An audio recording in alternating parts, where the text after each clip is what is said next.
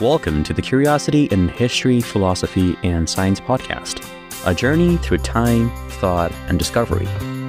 I'm Janice, and in today's episode, we're exploring a thrilling triad of topics: the Manhattan Project, NASA's space exploration, and the groundbreaking world of cancer research. How have these monumental endeavors shaped our world, and what can they teach us about the future of scientific discovery? Let's find out.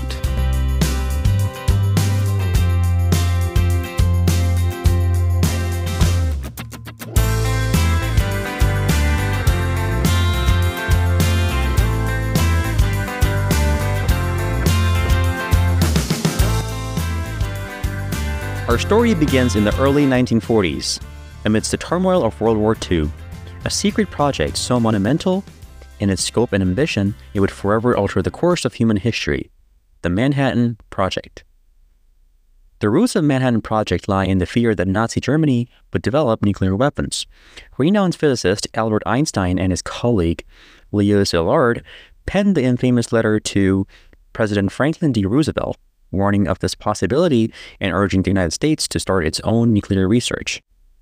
This marked the beginning of an unprecedented scientific endeavor. The U.S. government, under Roosevelt's direction, launched the Manhattan Project, a secret and colossal effort to harness the power of the atom. The project was a marvel of science and engineering, bringing together some of the greatest minds of the time. J. Robert Oppenheimer, often called the father of the atomic bomb, led the project with military support from General Leslie Groves.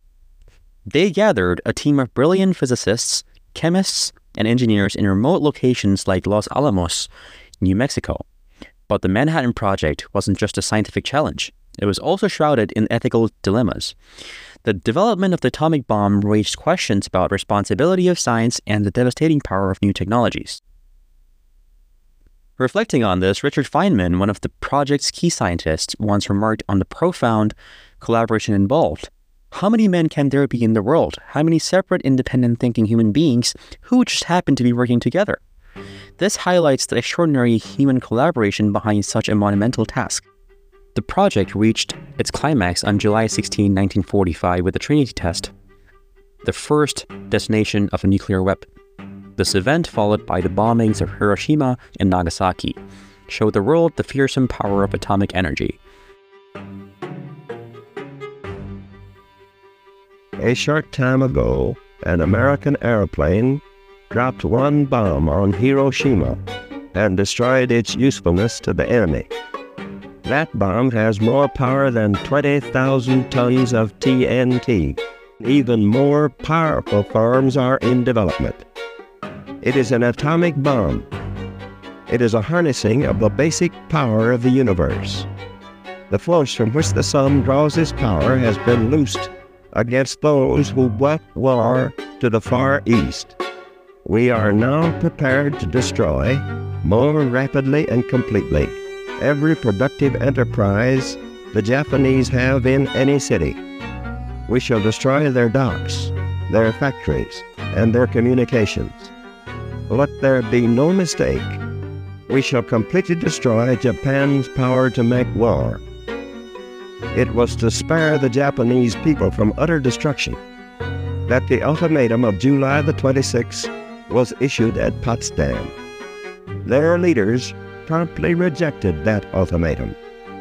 If they do not now accept our terms, they may expect a rain of ruin from the air, the like of which has never been seen on this earth.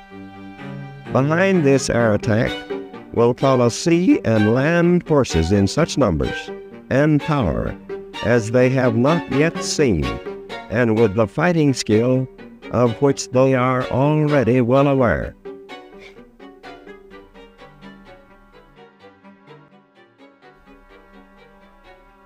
This ended World War II, but it started a new era, the Atomic Age, marked by the Cold War and the race for nuclear supremacy.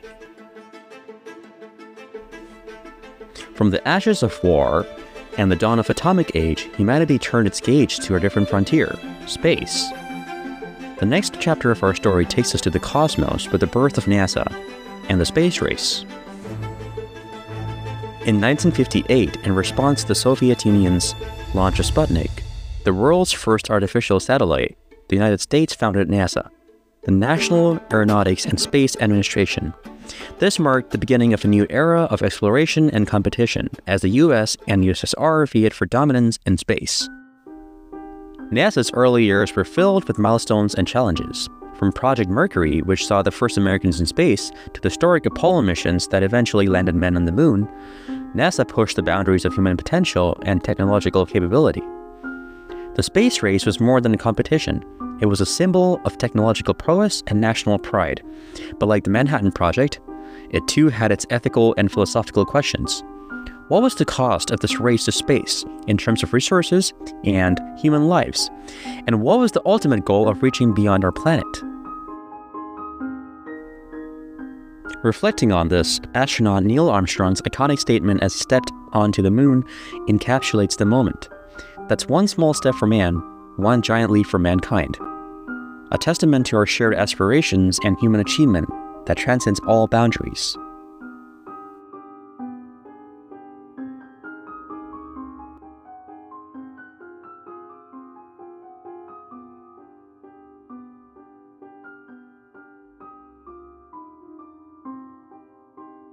The success of the Apollo missions, culminating in Neil Armstrong's first steps on the moon in 1969, was a testament to human ingenuity and a moment of unity and awe for people around the world. It was a giant leap for mankind, opening the door to possibilities once thought to be the realm of science fiction. As we conquered space back on Earth, another frontier was being challenged: the fight against cancer. Unlike the explosive impact of the Manhattan Project or the spectacular missions of NASA, the progress in cancer research has been a slow, relentless battle against one of humanity's oldest and most formidable foes. Cancer, a disease as old as life itself, has always been a part of human history, but it wasn't until the 20th century that we began to understand it more deeply and develop effective treatments. Life began, so did cancer. Prehistoric animals have cancer. In humans, you can find signs of cancer in ancient specimens. Physician and scientist Siddharth Mukherjee calls cancer the emperor of all maladies in his Pulitzer Prize-winning History of the Disease. Around 400 BC, Hippocrates, the Greek physician known as the father of medicine, is said to have first given it a name, carcinos. Why was it chosen? Why that word? So the word comes from crab, and there was something about tumors as they sent their fingers or fingerlings into the body. They look like the legs of a crab sort of dug underneath the sand. But the earliest reference to cancer can be found about 1,000 years earlier, here on this ancient Egyptian papyrus. As for treatment, it says, there is none. Mukherjee, who conducts research and treats patients at New York's Columbia University Medical Center, says by the beginning of the 20th century, X-ray technology would give rise to the very earliest form of radiation treatment. And the use of toxic chemicals to kill cancer cells, what's commonly called chemotherapy, was a 1940s development. The dream was to invent a chemical that would kill the cancer cell but spare the normal cell. The problem is that cancers evolve out of normal cells. They are very close cousins. How can there be a war on something you can't name? Which brings us to 1971, when President Richard Nixon did in fact declare war on cancer. I sent a message to the Congress the first of this year, which provided for a national commitment for the conquest of cancer. The war on cancer grew out of a particular optimism around cancer in the late 1960s, early 1970s. Remember, human beings had just walked on the moon. Why don't we kill cancer in 10 years? It was thought very doable. It turns out that optimism was premature. The 1971 National Cancer Act, often referred to as the War on Cancer, marked a significant commitment by the U.S. government to fund and support cancer research. This was a turning point leading to advancements in understanding the genetic basis of cancer, the development of chemotherapy, radiation therapy, and more targeted approaches like immunotherapy. What tells a cell to stop growing or start growing in the first place? The idea that sitting at the center of the puzzle was genes, that was a huge leap, because all of a sudden you had a framework to understand cancer. Once researchers began to understand cancer's mechanism, more clues started to fall into place. And the Human Genome Project, completed in 2003, led to development of still more treatments, among them individually targeted immunotherapy techniques. And where are we in the timeline or the arc? The problem remains, how do you target, how do you kill the cancer cell while sparing normal cells? That was a puzzle in 1920. It was a puzzle in 1970. It's a puzzle in 2017. You have more tools now. Many, many more tools.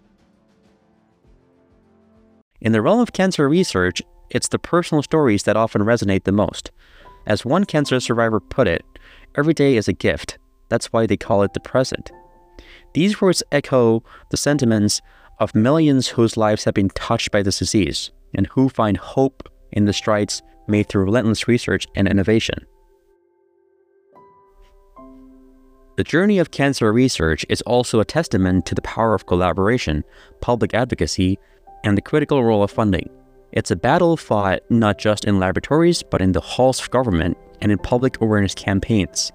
The progress we see today is due to decades of dedication from scientists, doctors, patients, and advocates alike. As we reflect on these three monumental endeavors, it's clear that they are not just stories of scientific and technological triumphs. They are also narratives about society, about how we respond to challenges, allocate resources, and make ethical choices.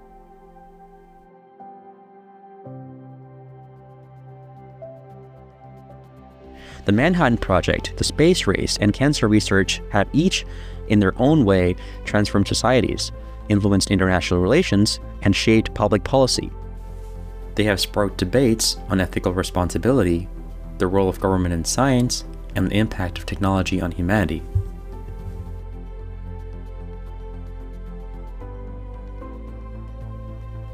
Carl Sagan once said, "Science is more than a body of knowledge. It's a way of thinking, a way of skeptically interrogating the universe." This reminds us that at the heart of this endeavors lies the human spirit of inquiry and the relentless pursuit of understanding. As today's episode comes to a close, let's take a moment to appreciate not just the scientific advancements, but also the human journeys behind them. The Manhattan Project, NASA's space exploration, and the fight against cancer are not just chapters in a history book. They are stories of human resilience, curiosity, and unquenchable thirst for knowledge. They remind us that in the face of the greatest challenges, humanity's greatest strength lies in our ability to come together and push the boundaries of what we believe is possible. Thank you for joining me on the Curiosity in History, Philosophy, and Science podcast. I hope today's journey through history, space, and the human body has left you inspired and curious. Until next time, keep looking up at the stars, questioning the world around you, and seeking answers to the impossible. Stay curious.